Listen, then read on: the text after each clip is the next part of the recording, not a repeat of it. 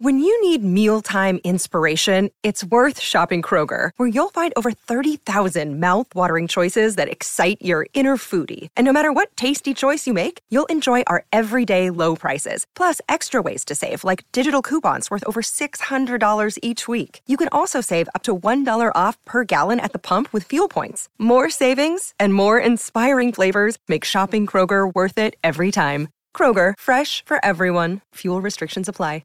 Another day is here, and you're ready for it. What to wear? Check. Breakfast, lunch, and dinner? Check. Planning for what's next and how to save for it? That's where Bank of America can help. For your financial to-dos, Bank of America has experts ready to help get you closer to your goals. Get started at one of our local financial centers or 24/7 in our mobile banking app. Find a location near you at bankofamerica.com/talktous. What would you like the power to do? Mobile banking requires downloading the app and is only available for select devices. Message and data rates may apply. Bank of America N.A., member FDIC. Reckless speculation from the TCL broadcast studios. You're listening to Mackey and Judd. TCL, America's fastest growing TV brand. I was thinking about not only reckless speculation for this offseason for the Vikings, but also the mock drafts that are to come. I peeked at a mock draft today, guys. It's January 2nd, and I peeked at a mock draft. I didn't really read it close, but I looked. Just like, who are they saying the Vikings are going to take with the 18th pick? Who do they say? It was a lineman. Oh, well, some guy from Kansas. Yeah. Defensive lineman? No. Because that was the first one. Would anybody be we surprised, saw. though? I mean, No, of course not. No, I wouldn't be surprised. Well, think about this, too. If Sheldon Richardson leaves, you know Zimmer's going to want to draft a defensive tackle. Yeah. He's going to want to draft one. My understanding is, and I have not researched this fully yet because the season just ended, but that this is a very heavy draft for defensive tackles. I mean, you could totally see it. You could totally see it. And then they'll tell us on draft night, like, guys, we don't draft to fill needs. We draft best players on the board that Mike Zimmer wants on defense. Phone number 651-646-8255. Matthew Collar in for Mackey and Judd, along with Manny Hill, Jonathan Harrison. Steve on the line. What's up, Steve? Well, here's the deal. I've been a Vikings fan for 40 years. I've been through 4 Super Bowls, lost all 40. We've had a couple of great coaches. Now, there's a reason Mike Zimmer was an assistant coach for 14 years. And the reason is every other owner figured out this guy's not head coach material. When have you ever seen this guy get pissed off and grab a clipboard and go up to some lineman and slap him upside the head? Wait. You're saying the issue is that Mike Zimmer isn't pissed off enough? I'm saying he's got no passion. Oh, wow. I don't agree with that. You're going to have to move to a different point, Steve. You're just going to have to go to a different point. I have been around the guy every day for the last 3 years. I could tell you the one thing no one would ever say about Mike Zimmer is that he lacks passion. If you're just watching TV on the sideline, the 4 times a game they show him and you're making that judgment, you really can't, buddy. That is not even close. So you're going to have to go a different way. And Steve, even when they get blown out, what does he say? It's not. I'm telling you, Steve, it's not in the ballpark or the stratosphere of a reasonable case against Mike Zimmer. And the other part of that too, Steve, is you mentioned being a Vikings fan for a long time, and I will tell you that. You want him to hit people with clipboards? I mean, what the? I can't. I'm sorry, Steve. I can't do this anymore. Yeah. Well, I mean, that's not even close to a reasonable thought. Yeah. And here's the other thing. All right. So Steve's been a Vikings fan for a long time. Well, he mentioned that. Yeah. My stepfather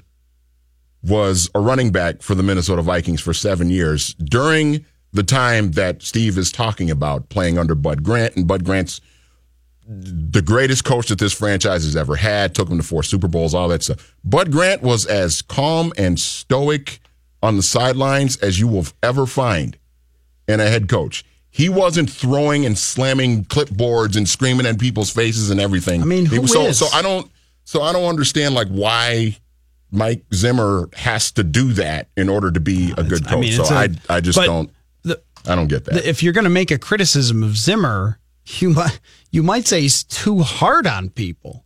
You might say that when he pulls a kicker out of a game in a preseason game that he misses a kick, that you may have destroyed that young kicker's confidence. Or when he calls his offensive line soft after losing a game in Philadelphia. This was the criticism of Rhett Ellison's dad on Facebook 2 years ago, that Zimmer had been too hard on players and things like that. He alienated Anthony Barr by being too harsh with comments he made. He slammed the offensive coordinator repeatedly in press conferences, and the guy is known as one of the toughest coaches that there is out there, and that you want him to throw his glasses on the sideline. I mean, like, what is Belichick doing this? The other part of it too is, I remember when he first got hired by the Vikings, everybody was pointing back to when he was the defensive coordinator in Cincinnati. Yeah, and he was mic'd bananas, up. When he was mic'd up for Hard Knocks, and he was dropping F-bombs and yelling at everybody and everything. So I think he's extremely hard on players, and it has been to his detriment at times. But even then, this is the thing about the Mike Zimmer argument. And it goes a little bit for Rick Spielman too, but I can go farther with you on Spielman than I can with Zimmer. Mike Zimmer is 47-32-1 in his time as the Minnesota Vikings head coach. That's one of the best winning percentages of any coach during that time, and his quarterbacks have been all over the place. Matt Castle, Sean Hill mixes in. You have Bridgewater, looks like he's the franchise guy. You have Sam Bradford comes in a week before the season. You have then, Case Keenum takes over and goes to the NFC Championship game. Okay, so you brought him in to be a defensive coach, and their defensive ranks have been at the very top of the NFL last 3 years, 3rd, 1st, and 4th in yards against, and in the top 10 in scoring against every year except 2014, in which they were 11th. You brought him in to do those things. A lot of these points to be made about Zimmer as a head coach, and even to some extent Spielman as a general manager and as this front office, are really about Kirk Cousins. People who make these arguments are making them about Kirk Cousins. They're trying to find another way to apologize for Kirk Cousins not making a throw against the Seahawks or not making a throw against New England. That's what this ultimately ends up being mostly about. The defense, Mike Zimmer's defense, did its job. And he made a mistake with the offensive coordinator he hired, who other teams interviewed for a head coaching position. And we're still talking about when the Vikings offense was struggling midway through the season, people were still talking about that offensive coordinator being a head coach. Yes, correct. On the TV broadcast, as I remember so well. Now, that does not mean that Mike Zimmer has been perfect throughout the season. I think some of the criticisms are fair that he has mismanaged certain situations. It became a distraction at the point that he was mentioning their offensive issues so much. He was talking so openly about their problems on offense and not running the ball and making it so clear that he was frustrated with John DeFilippo that it did, I think, become somewhat of a distraction for players. And so there are plenty of times where you could say, hey, why did he go for 4th down against New Orleans? Maybe that cost him the game. Although, maybe don't throw the ball to Laquan Treadwell is also another option. He went 1 for 5 challenges this year, and his overall challenges, he's 12 for 28. That's not all that good. But when you're talking about how they perform on the defensive side, which is why you hired him, they have done their job every single year. And it feels like when you obsess over the offensive line, when you obsess over Zimmer didn't do this or Zimmer didn't do that, it really is you saying, it wasn't Kirk's fault. It wasn't Kirk's fault. It was everybody else's fault. Right. It was, and that is just the thing that is consistent throughout Kirk Cousins' entire career, is it wasn't Kirk's fault. In Washington, it was they didn't have a good enough defense. Well, you think that they were ever hurt by the turnovers and the field position and things like that when they gave up a lot of, or hurt by the fact that he was playing from behind a lot because he couldn't get started in a game like we saw so many times. They could have lost in Detroit by 21 points if Detroit was even close to competent at football because they went 5 straight 3-and-outs or 4 straight 3-and-outs and couldn't get anything going with their quarterback. And that's the frustrating part to me, because I want to listen to the cases. I want to listen to the arguments. Well, the front office didn't do enough. Well, the front office also got Stephon Diggs under an unbelievably good contract. They also got Danielle Hunter under an unbelievably good contract. They got Xavier Rhodes under a reasonable contract, though he did not perform as well as expected this year. The point just being, they've kept a lot of great talent around. They've put a lot of great talent on the roster. So this front office at the beginning of the year is being talked about as one of the best in the NFL. And then 2 positions out of all of them aren't perfect. And it's, fire Spielman. And there's criticisms there. And I'm the president of Will Hernandez's fan club, right? Like, I've changed my name to Matthew Will Hernandez, but at the same time, did Mike Remmers ruin the season? Or did the quarterback not making a throw do it? Did Mike Zimmer's defense ruin the season when it came to making the playoffs, when they finished 4th in the league in yards against? Is that really what's to blame here? So it ends up being frustrating for me to listen to arguments like that. He needs to hit someone with a clipboard. Like, all right, I don't care how many years you watch football, I've never seen a head coach hit someone with a clipboard. And Bud Grant, because I'll go back to it. He was talking about how he's been a Vikings fan forever, and they've had 2 great coaches all time. And so we're talking Bud Grant and Denny Green. Did Denny Green hit anyone with a clipboard? I don't recall seeing that. He hit a microphone when he did the Bears, who we thought they were, but he was coaching the Cardinals then. And but like, Bud Grant was not slamming a clipboard over somebody's head. He was the last person that was going to ever do that. And I guess what is even furthers the frustration of the conversation about Kirk Cousins for people is that you want to find a different direction to go. It's the same way with Andrew Wiggins, where when you get to the Wiggins conversation, you always just go, I've got nothing. I don't know what you're supposed to do with him. You can't, you need to give him the basketball more. Someone needs to be his best friend. All the solutions have been exhausted, and there isn't one. The same thing with Wiggins was when Jimmy Butler got here, when they first made that trade for Butler. Take him under his wing. Yeah, Jimmy's going to take, and I was guilty of that. I was guilty of that as anybody. My thought was Jimmy's going to come in and he was going to bring Andrew under his wing. And the other part of it was Jimmy wasn't going to, Jimmy was going to take on the toughest defensive responsibility. So Wiggins is not going to have to guard Kevin Durant or LeBron James. We talk ourselves into things, that's for sure. And then Wiggins regressed. And then it became, when the Butler drama started, it became, Wiggins they need to get Jimmy out because Wiggins, look at what he's done to Andrew Wiggins. And then they trade Jimmy Butler, and we're seeing the same stuff with Andrew Wiggins. I think people get desperate for answers that are beyond the one that's the most frustrating. And, what, Jonathan, did you say off the air, like looking for water in the desert sort of thing, like looking for these other potential explanations for what really happened. And what really happened was you had 4 or 5 opportunities to come through in a game and win it, and it just didn't. That wasn't the case, and that's why you're sitting home for the playoffs, and these other teams get to play.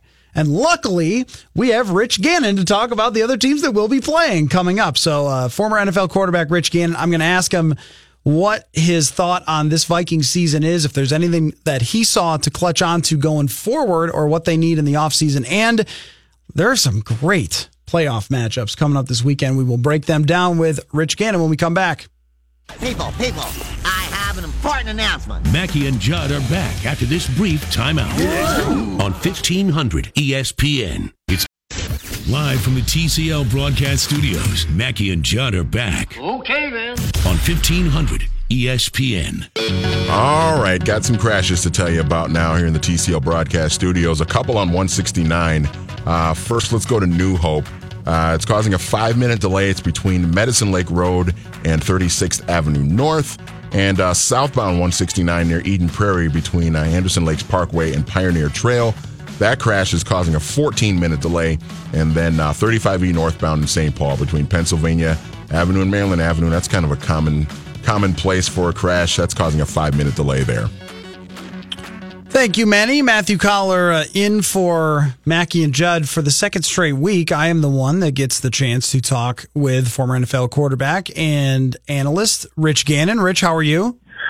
I've been better. Still haven't gotten over the Vikings season. That's just, you go back and you look at all those plays and all those games, and you come back and say, well, if we could have done this better in week 5, or could have finished off a team better.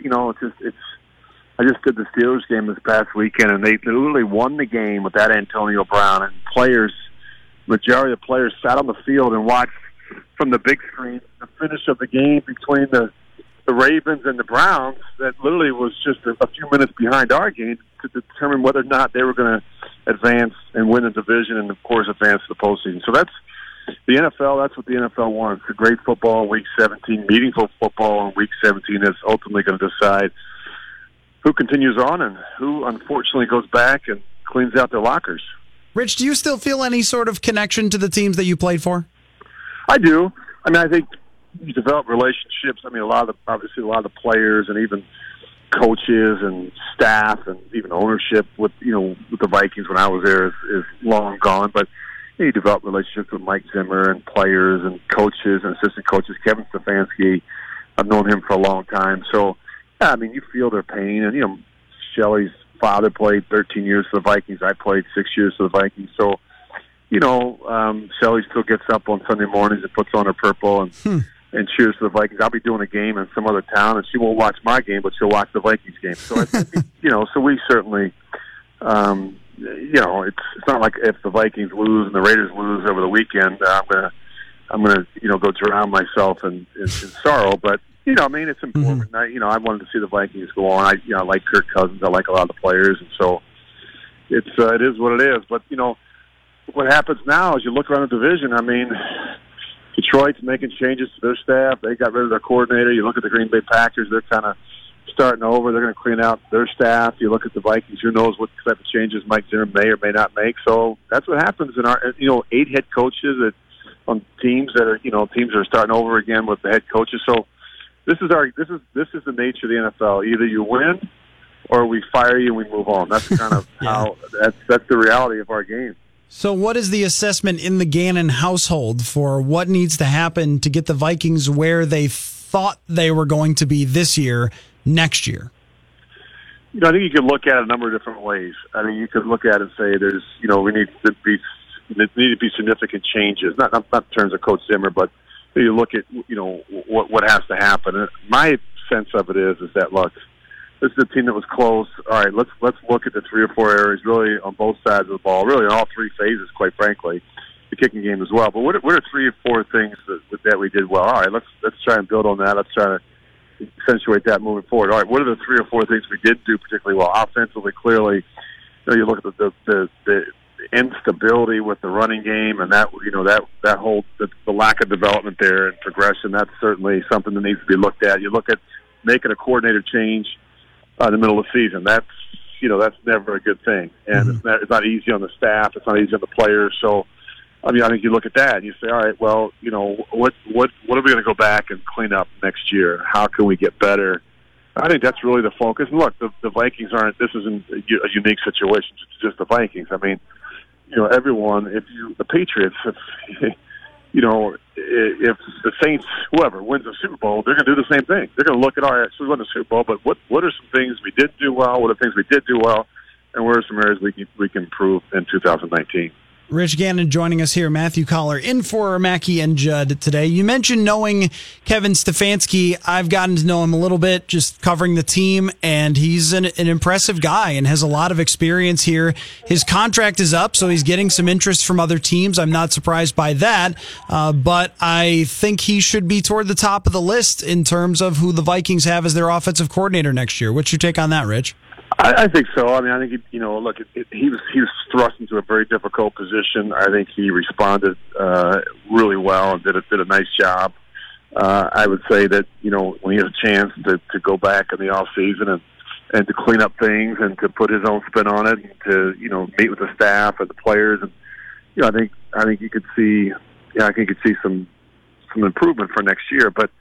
The thing I like about Kevin is how he's gotten to this position. Mm-hmm. He just didn't come in. He's kind of worked his way up through the system. He was a quality control coach. He's worked a number of different areas.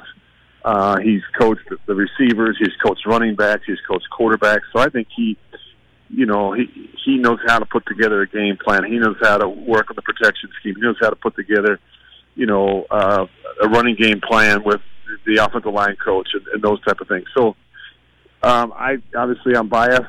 I like him. I like him more as a person, because I know that the quality of character that he is, and his integrity, and he's a really decent guy, family guy. So I mean, that's important. We don't probably talk enough about that in terms of. But you want people in your organization that are people of great character and integrity and professionalism, attention to detail. And I think Kevin is one of those guys. As a quarterback, what is the top thing that you want for an offensive coordinator? Because I've got to imagine that Kirk Cousins has a say in this. And if he doesn't, then I would be confused, because he's under contract. He's going to be the quarterback going forward. So I think he would be involved in that decision. As a quarterback, what do you want from that guy? Okay, so a couple things. First and foremost, I want stability. So if you think the grass is greener, you better be careful what you ask for. If all of a sudden they bring in somebody else who's got a completely different thought process, a completely different system of football, completely new learning for me, that's not an ideal situation. Someone who doesn't know our culture, doesn't know our system of football, doesn't know our personnel, that to me does not make any sense. So that would be my first thought. In terms of what I'm looking for, I want a couple things. I want communication. I want honesty. I want a coach who can be upfront and honest with me. Don't tell me the things I'm doing well. Coach me the things I'm not doing well. I also want to know that I have a coach who's going to put in the time and the effort, put together a great concept and a great plan each week. Someone who's willing to make adjustments, who's willing to add different concepts that we see around the National Football League. Someone who understands my strengths and my weaknesses, and someone who's got some confidence and who's got an aggressive mentality. Somebody who's willing to give me the ball in a critical situation, let me go make a play. There's a lot that you're looking for, but I think those are some of the things that you want in a play caller. And I think the communication is critical, though. I've been around some that aren't interested in your opinions, your thoughts. And I've been around others who are great that way. Tom Moore was one of them. John Gruden was one of them. If you said something like, hey, I'm not real sure about this, or I don't feel as good about this on Friday, that now we practiced it a couple of days, hey, just take a red pen and then take it right out of the game plan. And that's important. You know what I mean? Not every coordinator is that way. Yeah, and that's one of the things with Kevin Stefanski, and why I think it makes a lot of sense for him to stay on as the offensive coordinator, is that it appeared that he and Kirk Cousins formed that type of relationship as it went along. And Mike Zimmer insinuated to us at one point that Cousins would have a lot more say and better communication with Stefanski. And it seems like that would be one of the things at the very top of the list, would be that those two got along really well. Absolutely. And the other thing I left out, which is really important, is the ego part. Kevin is not a guy with a huge ego. He doesn't care who gets the credit. He doesn't really matter to him. He can take constructive feedback and criticism. I've been around some of these guys that their egos are just so big. They're hard to manage, and it can be a real issue for players, because the minute something goes wrong and the minute adversity hits, and it will at some point, I don't care who you are, very few teams go 16-0 in the regular season. So when adversity hits, is the coach going to be able to stand up in front of the team, in front of the media, and accept responsibility? Is he going to say, hey, look, I've got to do a better job? Or is he one of those guys, well, these guys got to do a better job, the offensive line's got to do a better job, the quarterback's got to take better care of football? You know what I mean? At some point, you want a coach who's going to have your back and who doesn't have an ego, but who understands we're in this thing together, and that to me is just as important. I don't know, Rich. I don't recall any examples of ego in football. I think. No, especially not at that position. You're right about that. You are certainly right about that. Not to drop names. We had a coordinator one year, Jack Burns. Denny Green hired him his first year in 1992, and it was my first year start for the Vikings. And he did more damage to me and to my confidence and my psyche. And that was the year we were like 8-3. I think he sat me down and put Sean Salisbury in for a week or two, and then threw me back in against the 49ers, and then started Salisbury in a playoff game, at home playoff game to the Redskins. And we absolutely, we wet our pants. It was terrible. So, and I was traded the following summer. So, and that guy was fired, I think 3 weeks into the following season. Once Jim McMahon came to town, and McMahon thought this guy was a fraud. So, I've been around guys like that, and he just had a huge ego. And I remember going to him one week and saying, "Hey, look, I don't know that we ran that play 3 times in practice. I don't feel comfortable with the footwork." And he said, "No, it's a great play, and we're going to run it." That's about the most asinine and insane thing you could possibly do. If you've got a quarterback that's coming to you saying, "I'm not comfortable with something," you're going to jam it down his throat. That is a recipe for disaster.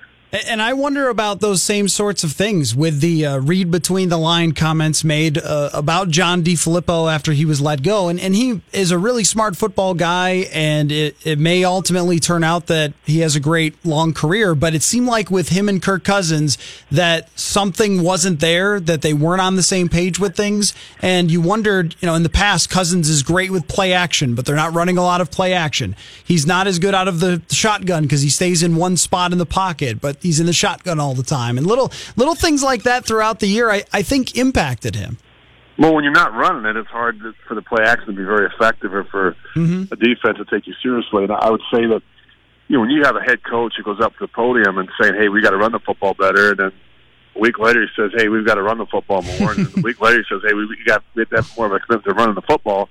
I mean, honestly, if you're not hearing that, and that's not that information's not being relayed to you, and I'm certain that Mike Zimmer had that conversation with him, you have to go back into the staff meeting and say, "But we're not just going to run it because Coach tells us to run it."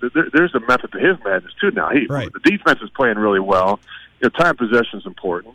We're struggling on third down. We're putting ourselves behind the down and distance, and we're doing a lot of things that we're not really. And not only that, but Mike's looking down the road and saying, "Hey, what kind of team we're going to be when the weather starts to change?" And hey, we're going to go play Chicago twice, and I don't want my quarterback. We've got some issues in terms of pass protection. I don't want my quarterback dropping back there against that crew. You know what I mean? And so at some point you say, we got to be able to run the football, and it's not just we have to be able to have a commitment to running the football. What does that mean? Well, it means that we're going to look at this, and we may cut out a passing period on Wednesday and Thursday.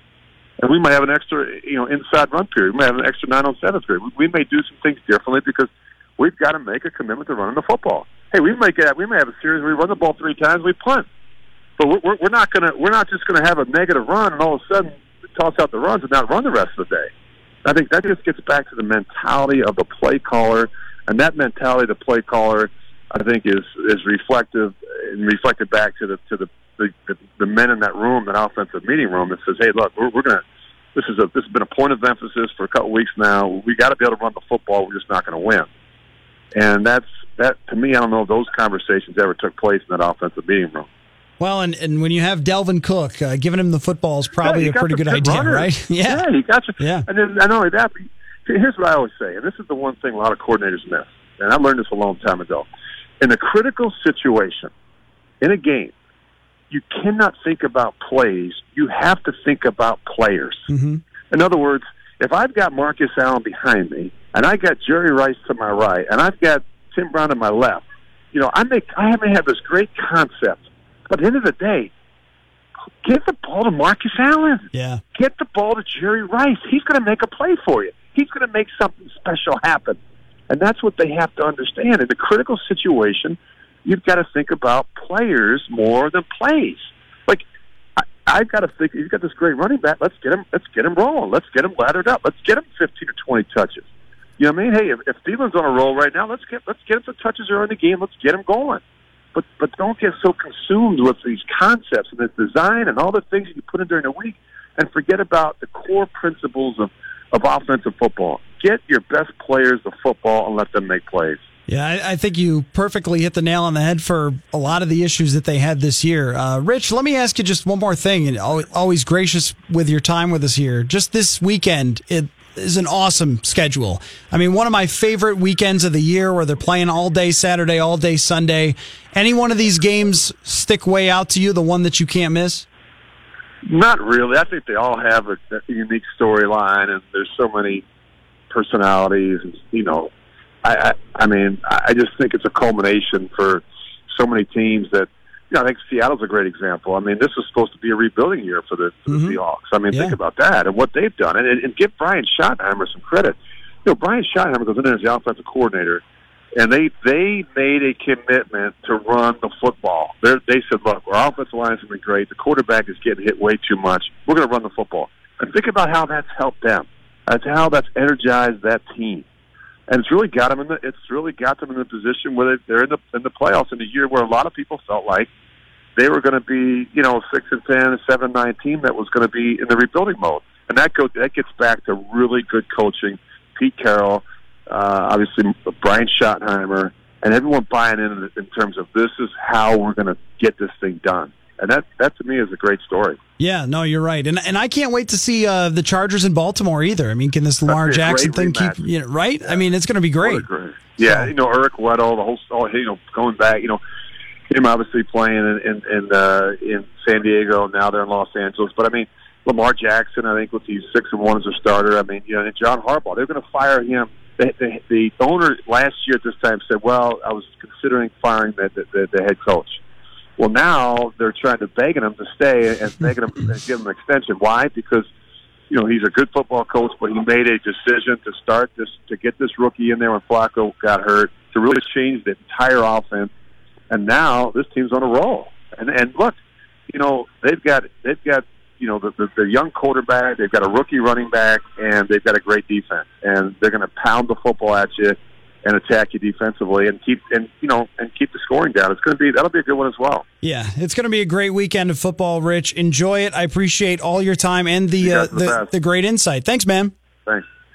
Rich Gannon there, former Minnesota Vikings quarterback, also a CBS analyst, and maybe not the biggest fan of his former offensive coordinator. Jack Burns. That's not the first time that he's...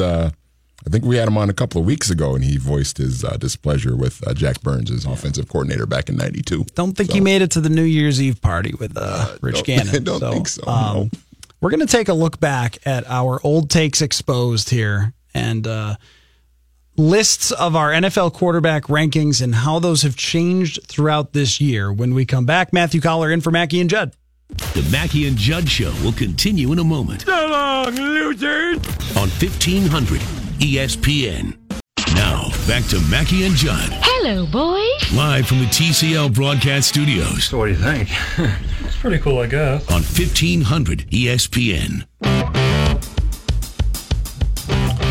All right, Matthew Collar in for Mackey and Judd here, 1500 ESPN. And I was thinking about this the other day, so I decided to go back and look at my old list from the beginning of the year and figure out where I ranked Kirk Cousins and how I ranked other NFL quarterbacks, how many I put ahead of him, who I put ahead of him, how that would change now. So let me see when I posted this. It would have been July 13th. That's a perfect thing to do in July 13th is rank quarterbacks, right? And there are a few that I would say I wish I had back, and there are a few that I would make the excuse I didn't know. I thought Patrick Mahomes would be very good. He went from 17th on my list because I just didn't know where to put him to number 3. Number 4 is where I would have him now. I had Brady, Rodgers, Breeze. That's not going to change. Matt Ryan was pretty high. Still had a great year, but no defense for that guy whatsoever. Andrew Luck, back in the playoffs, looks fantastic. Yes, he does. Russell Wilson has had an amazing year. They do run the football well, but Wilson has made all the plays and had a spectacular season, especially since Doug Baldwin was kind of in and out this year. For him to do as well as he did was amazing. Now, Ben Roethlisberger is tough because I think Roethlisberger is still good, but maybe not as good as I was giving him credit for, that he's fallen off. And he led the league in picks this year. Yeah. I don't think he's a top 10 quarterback now. No. I mean, 3 years ago, yeah, even 2 years ago, maybe, but not when you lead the league in picks and just let a lead slip away. I mean, they should have been a playoff team and they let it get away from them. Phillip Rivers, I think I would have moved up. Now, I'll tell you the one that I regret is Matthew Stafford at 10. Sorry. Yeah, no. I have done this a few times, given Matthew Stafford more credit than he deserves, but they did have the 7th best offense in the league in 2017, so I thought, okay, they've got him sort of figured out.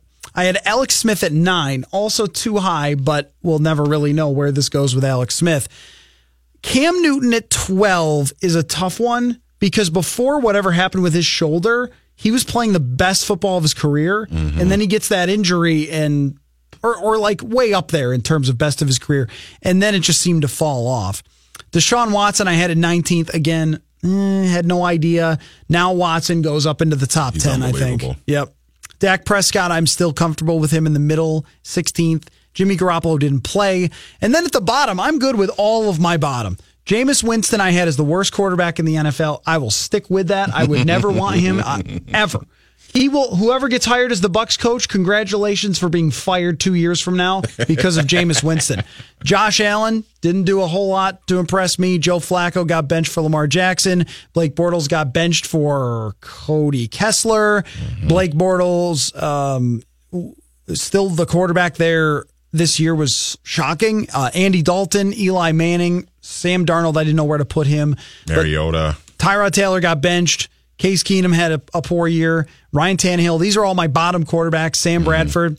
And Mitch Trubisky, I'm not sure where to put him still. I had him 21st. I mean, that might still be right, even though their team is in the playoffs, largely because of their defense, but he certainly made some throws. So this brought me to how much can change in a year and just where, with the influx of Baker Mayfield and Mahomes and Watson this year, that has raised the overall level of quarterback play in the NFL. Now, where do we rank Kirk Cousins? I thought I had him a little higher than 14th, but that's where I put him. Right there with Jared Goff, and I think that they are the same guy. I think that when Jared Goff looks into the future, he sees Kirk Cousins. Like, it's the same, like he can execute things with a brilliant play caller, but the off-schedule stuff doesn't really happen, and you're not, even though they have a great team, you're not sure he can really do it. Same thing. So I asked you to put together how many quarterbacks you now would take. So this doesn't just mean rank on this year, but take for the Vikings over Cousins. So if I'm like going into next year, and if I want to just insert a quarterback, how many of these guys I would replace Kirk Cousins with? Yes. Okay. Like, how many would you trade straight up 1-for-1? Kirk Cousins for that guy. And I guess the hard question there is, do you include the contracts? Because then if you can have Sam Darnold on a rookie contract, like, of course. But this year, Sam Darnold wouldn't have gotten the Vikings into the playoffs. Right. So if you're basing it, did you base it on with including potential or not including potential? Including potential, but I also took into account, contracts and just okay. All right. It was potential, but it's also like real potential. Like, yeah, I think this guy's pretty good now. Okay. And I think he would be pretty good next year with this team. So okay. There's the obvious ones. There's Breeze, Rodgers, Brady. That whole deal. Give me your controversial. Is there controversial? Because obviously, like Brady. Yeah, and and Watson and Wilson and those guys. Yeah, definitely. I'm kind of torn on like Matthew Stafford, Jimmy Garoppolo. Like those are two guys that I'm kind of torn on. Like I just based on watching Kirk Cousins for 16 games this year, I'm kind of looking at those guys and thinking, yeah, maybe I would take them over Cousins, but I'm not 100% sure. Not Garoppolo, I don't think. Yeah. And that could end up Garoppolo, being, I just haven't seen enough to really know. Yeah, it could end up being a super bad take, but I'm in the same boat as you. Some good games with the Patriots, a handful of good games at the end of a season, but that can trick you. Nothing impressive that I saw this year from the beginning of the season before he got hurt. Right. It's hard. So I don't think I would do that over a quarterback that has a better body of work. So I wouldn't take Garoppolo. Stafford, he's a tough one too because, Matt Patricia is a mess. And then they trade away Golden Tate. Marvin Jones gets hurt. He's one of the best receivers in the league. I mean, they have a really talented offensive line that they couldn't figure out how to use. It just, I don't know. I mean, they've got lots of talent there, but it seemed like their offensive line was letting sacks up all the time. So I don't know. I have never really been a big Stafford fan. Like, he's got an amazing arm and it's fun to watch sometimes, but he's the same with the 9-7, 7-9 type of stuff that I'd probably put them in the exact same category where it's like trade for him, don't trade for him. I don't know. Either way, it's fine. There's one guy that doesn't have the body of work, but I've seen enough to think that he's going to be really good for a long time. and I would take him over Kirk Cousins right now, is Baker Mayfield. Yeah, I would too. I love Baker Mayfield. He's been fantastic. I think he has Breeze-like qualities and is so young too, and has so much room to grow with a team that has lots of cap room and lots of talent that's young there. He would be your pick for who wins the Super Bowl in 2020. Would be like the Browns.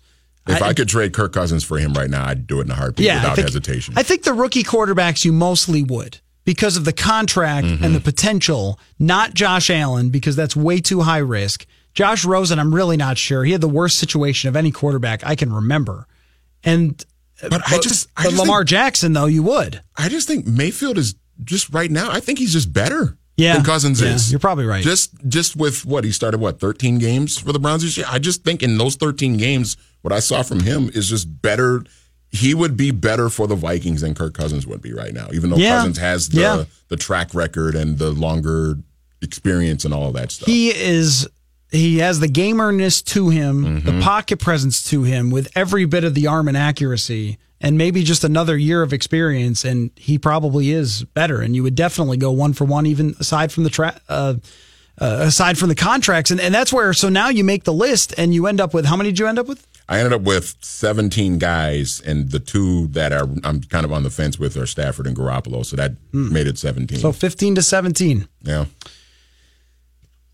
Sorry, Vikings fans. You're in a tough spot.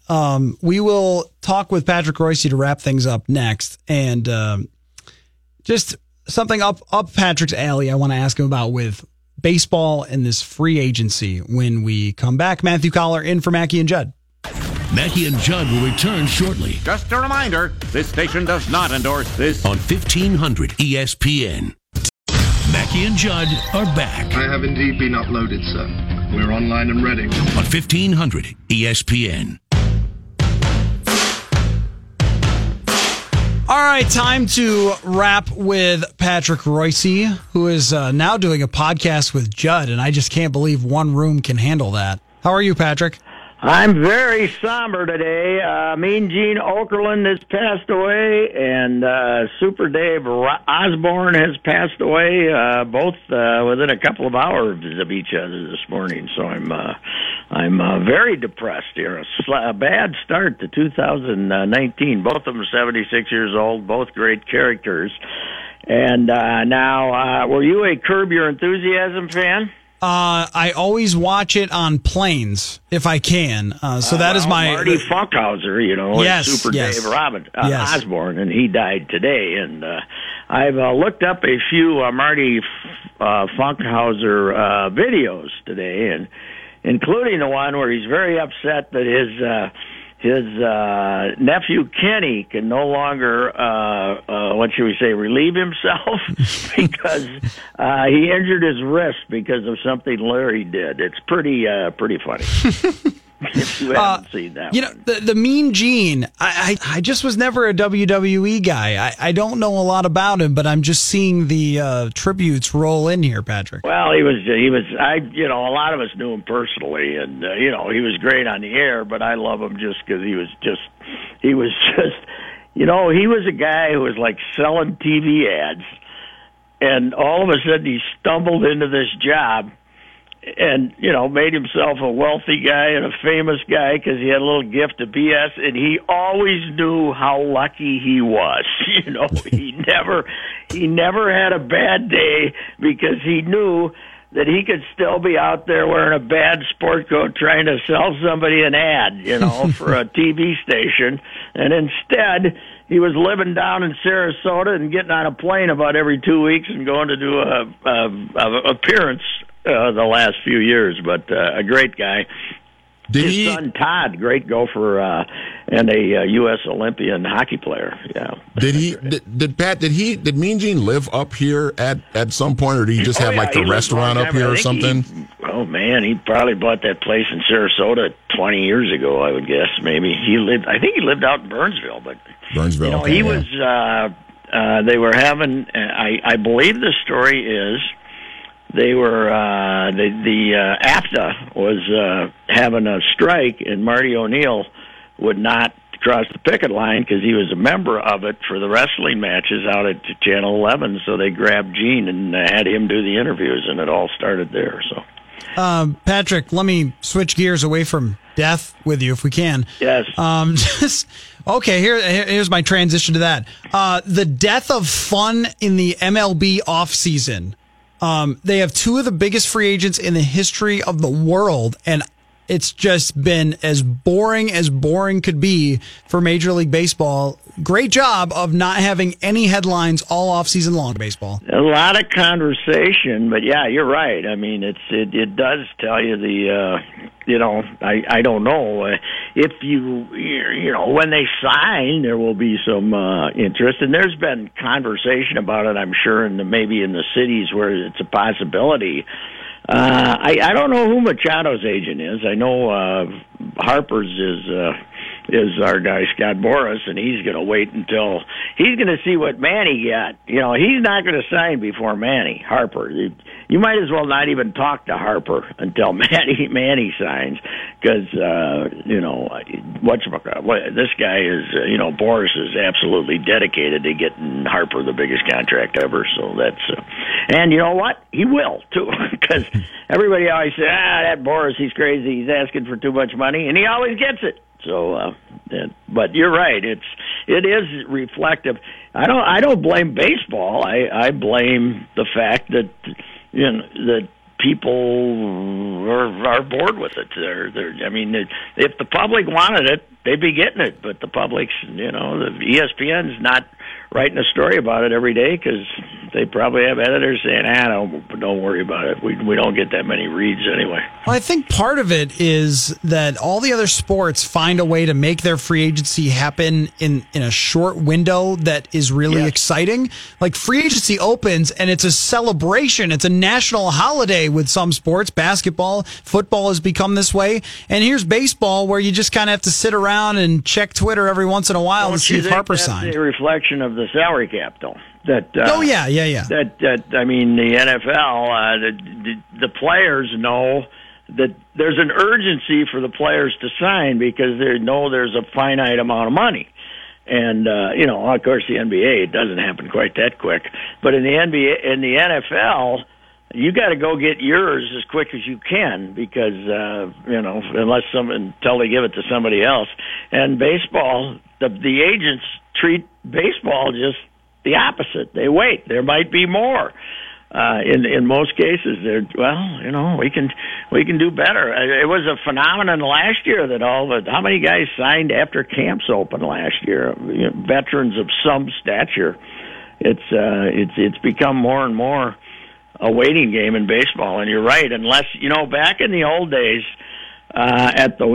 there was a period in the winter, like at the winter meetings. You could not make an interleague trade after the winter meetings. The American League could not trade to the National League until like the middle of March again or something, right? So they put a limit on them. So that's one reason there was a lot of action, because if you didn't make your trade by the winter meetings in December, then you could only deal with half as many teams. So that maybe there's been conversation about going back to that trade-wise now. How that would affect free agency, I don't think it would. So. Well, the Twins did get a steal in Lance Lynn, picking him up late last year. So did you maybe patience. He got a 3-year deal? Yes. For Texas, yeah. And what? 36 mil? What was it? It was 36 mil? Something like that, yeah. Least favorite player to ever watch. Yeah. All right. Unbelievable. I couldn't believe it. Thanks, Pat. Goodbye. See ya.